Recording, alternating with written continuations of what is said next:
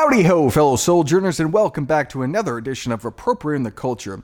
If you're not already on some Orwellian list, you soon will be if you watch any further, because over the next few weeks, we're going to be tackling Hot Topics. Hot Topic! In dishonor of Pride Month, our Hot Topic button today will center on the advancement of the alphabetical dystopia. Parental warning, some material that's made for kids may not be suitable for kids. So don your happy apparel, wave your Christian flag, and join me on the streets of Sodom in celebration of humility. I'm Pastor Shane. I'll be your parade leader today as we appropriate some culture.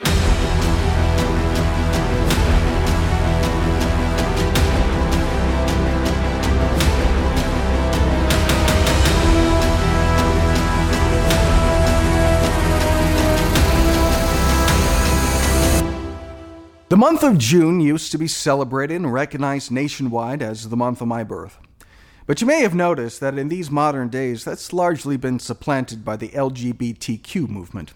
On the first day of June, my computer popped up a reminder on my calendar that it was the first day of LGBTQ Pride Month. I didn't set that particular reminder, but because my calendar incorporates Google's Holidays in the United States events, it showed up anyway. Of course, it's not entirely clear why holidays in the United States calendar reminders would include Pride Month, since Pride Month is not, in fact, a holiday in the United States.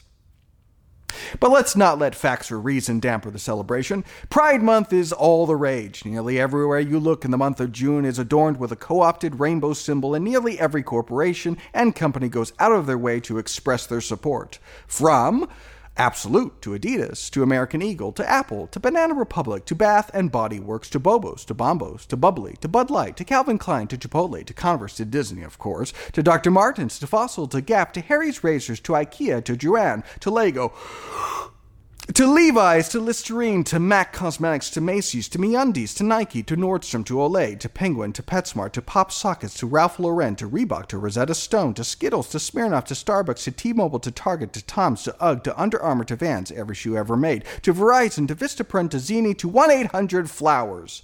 The notion that the LGBTQ movement is an expression of an oppressed minority is simply idiotic. As a group, it might be minor in terms of actual population, but as an ideology, it is predominant and overwhelming. It is supported and promoted by all major institutions of our culture, including all of corporate America, big tech, Hollywood, academia, and government. It is the culture. Corporations are usually risk-averse and want to avoid scandals or anything that could harm or compromise their bottom line. And so the only reason these companies lean into the Pride Month is because they know they're mainstream. And this is really apparent because they don't advocate in places like, Muslim nations. Proud, not brave. The fact is, if you're on the side of Absolute, Adidas, Apple, Banana Republic, Bud Light, Calvin Klein, Chipotle, Converse, Disney, IKEA, Lego, Levi's, Macy's, Nike, Olay, Reebok, Smirnoff, Starbucks, Target, and Verizon, you're not the counterculture. You are the culture. And that cultural dominance has led to increasingly brazen and ever-expanding advocacy. The U.S. Embassy to the Holy See displayed a pride flag. That's the embassy to the Vatican. Kellogg's introduced their new Pride cereal that invites children to fill out their own pronouns. And as your little tykes chomp down on those extra fruity loops, he, she, they, them, ye, ze, we can turn on Nick Jr. for some Blues Clues and infotainment. Time for a pride parade. Families marching one by one, hurrah, hurrah. Families marching one by one, hurrah, hurrah. This family has two mommies, they love each other so proudly, and they all go marching in the big parade. Families marching two by two, hurrah, hurrah. Families marching two by two, hurrah, hurrah. This family has two daddies, they love each other so proudly, and they all go marching in the big parade. Come on, friends! Well, that was... Oh, there's more. Hurrah, hurrah! Trans members of this family all love each other so proudly, and they all go marching in the big parade. Come join the fun! Families marching 6 by 6, hurrah, hurrah! Families marching 6 by 6, hurrah, hurrah! Ace, Bi, and Pan grown-ups, you see, can love each other so proudly, and they all go marching in the big parade. Oh, yeah! Well, That was worse than Watergate? Nothing? Come on. The extent of the cultural and moral decay of Blue's Clues might leave you feeling blue, which is why Appropriating the Culture is sponsored today by Ibram X. Kendi's antidepressants. It's not enough to be against depression. You have to actively hate all other drugs. Ibram X. Kendi's antidepressants. Buy them, or you're a racist. Alrighty, so, the state of our culture might make you disheartened, but it shouldn't come as a surprise. This has been the state of humanity since the fall of mankind. It says in Romans, although they claimed to be wise, they became fools and exchanged the glory of the immortal God for images made to look like a mortal human being and birds and animals and reptiles. Therefore God gave them over in the sinful desires of their hearts to sexual impurity for the degrading of their bodies with one another. They exchanged the truth about God for a lie and worshipped and served created things rather than the Creator, who is forever praised. Amen. Because of this, God gave them over to shameful lusts. Even their women exchanged natural sexual relations for unnatural ones. There's nothing new under the sun. Even pride in our own sin isn't new. Jeremiah. Are they ashamed of their detestable conduct?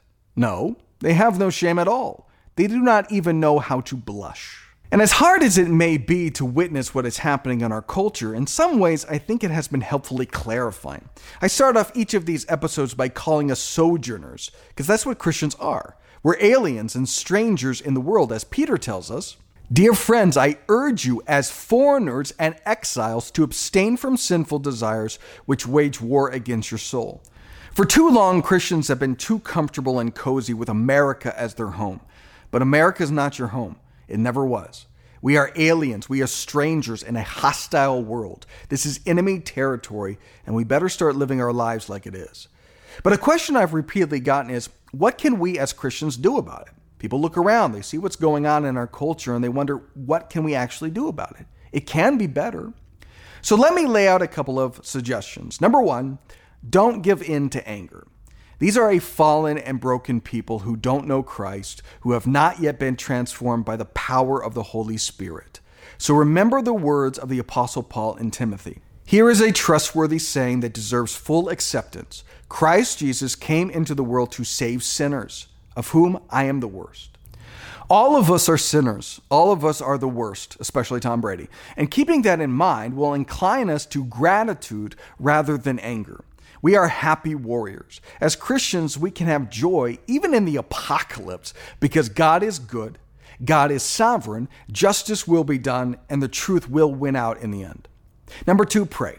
We can pray for revival, we can pray for repentance, and we can pray for the Spirit of God to transform people. Number three, we can engage in the culture, particularly the arts. Using the same tools that harden the soil against the gospel, we can use to make the people more receptive to it. You may not be artistically inclined, but as we move forward through the course, I'm going to provide easy, tangible ways for anybody to join with producing countercultural media.